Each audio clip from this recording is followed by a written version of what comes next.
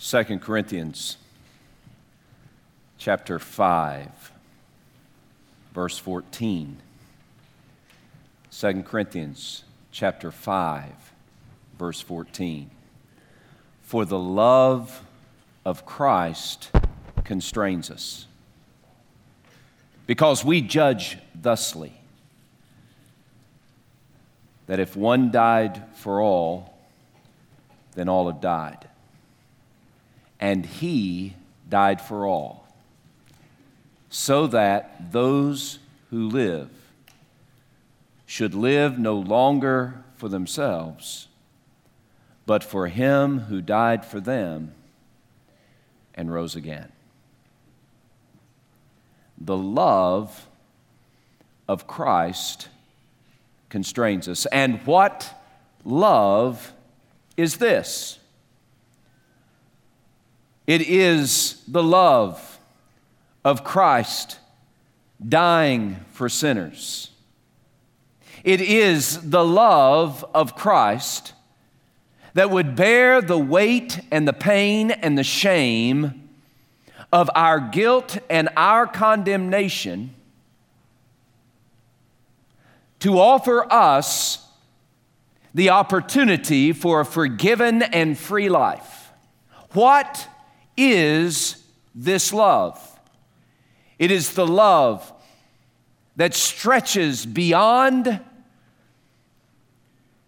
our rebellion. It is the love that moves beyond our hard-heartedness. It is a love that overwhelms our guilt. It is a love that rescues us fully and completely. It is a love that sets us free to live a fully human life the way God intended. It is a love that makes us new. A love that pours the very Spirit of God within us so that we might live in immediate intimacy with our Heavenly Father. It is a love like none other. It is a love that makes us whole. It is the love that we've always yearned to know, the love that we have searched diligently to find. And yet, God, in His great grace,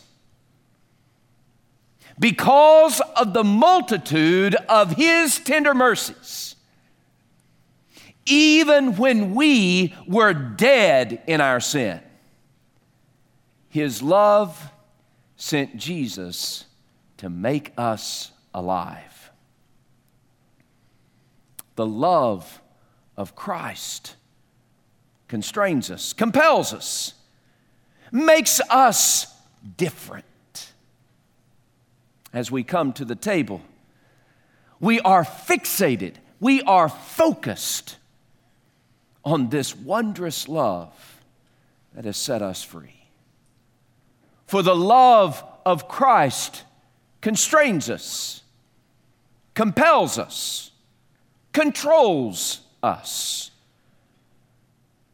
This love of Christ is not merely some individualized experience, but it is the very love that glues us together as one body, as one family. It is the love of Christ that breaks down the barriers that exist between us and creates family among us. We are family. We are brothers. We are sisters. Some of you are my grandparents. I know, it's a little rough, I know. Some of you are my nieces and my nephews. You are my aunts and my uncles. We are family, and we don't treat family poorly, for the love of Christ constrains us. The love of Christ has made us families so that we are united together with a singular, passionate purpose, and that is to serve God's glory and live the mission that He's given us. As we come to this table is a celebration of the freedom and the victory that Christ's love has purchased for us.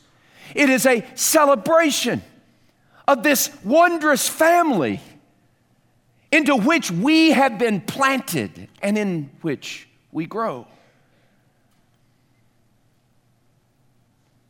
And it is a celebration of the great surrender that we individually and as a family make to serve God's glory in the world. For the love of Christ constrains us. For we judge thusly, that if one died for all, then all have died. We have died. I have been crucified with Christ. It's no longer I who live, but Christ who lives in me. And the life that I now live in the flesh, I live by faith in the Son of God who loved me and gave Himself up for me. If one died for all, then all have died. And He died for all, so that those who live should live no longer navel-gazing, serving their own appetites, pursuing their own simple, common pleasures and passions. So that those who live should live no longer for themselves, but for Him who died for them and rose again. Here is our life. It is a life in service to the King of Majesty, before whom the mountains shake and the demons tremble, whom we serve. We come to this table, we come declaring our commitment, renewing our covenant again. Yes, God, I live for your glory, pursuing passionately your purpose. I live no longer for myself, but I live for Him who died for me and rose again. As we come to this table, we come caressing the symbols of Christ's sacrifice. Broken bread, a broken body, a filled cup, the shed blood. And as we hold these elements in our hand, we reflect, oh, the love of Christ constrains me. I've been forgiven. Now I live. The love of Christ constrains us no longer to live in lonely isolation. Now, family, together, united for God's glory, serving His mission in this world. The love of Christ constrains us that we who live here and now renew our commitment and covenant again with the one who died for us. Yes, Jesus, I live for you.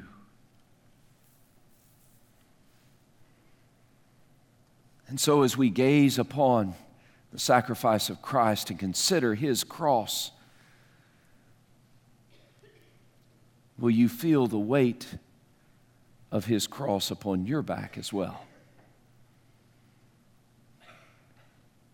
The commitment that we make as followers to follow after Jesus, to take up our cross daily,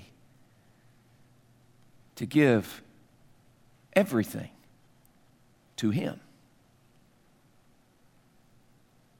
to pursue with passion and purpose this wondrous truth that Christ died for sinners. He was raised victorious from the dead.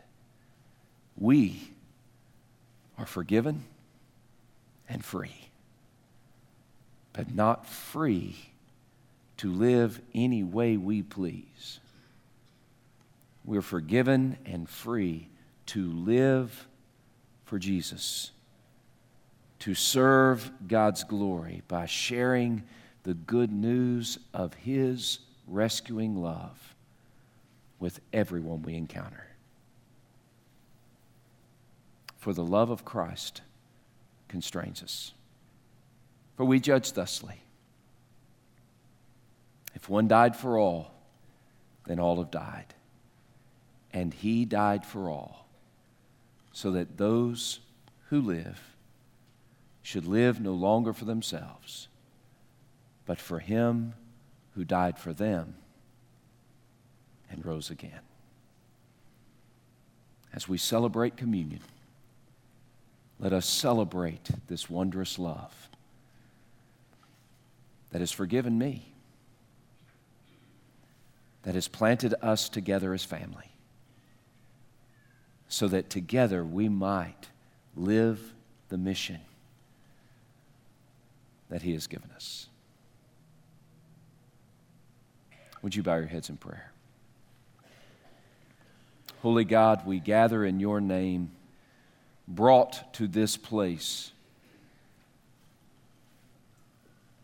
by the very power of the Spirit of God. May You ignite our hearts as You have broken our hearts. May You ignite our souls with a passion to serve Your glory in celebration of the forgiveness that You've given and the life that You've called us to live. Oh God, we thank You that You made Him, Jesus, who knew no sin, to become sin on our behalf, so that we might become Your righteousness, the righteousness of God in Him. Now melt our hearts and mold our hearts, that we might be nourished,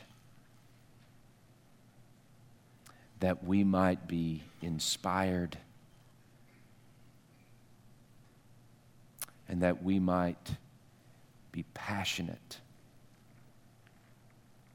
to share Your good news with others who do not know You. And it's in the name of Jesus we pray. Amen. In Luke chapter 22, Jesus met with His disciples, and He said, "It is with fervent desire that I have desired to share this Passover meal with you." I believe that Jesus desires with a fervent desire to share this celebration meal with you and with me. And so as you take the bread, think about how Jesus died for you, how He was broken on your behalf, and ask God to break you for His glory. And as you take the cup, consider the shed blood of Jesus poured out for your forgiveness. And reflect on how that you and I must be poured out as a drink offering, a fragrant sacrifice, pleasant unto the Lord. celebrate, and remember.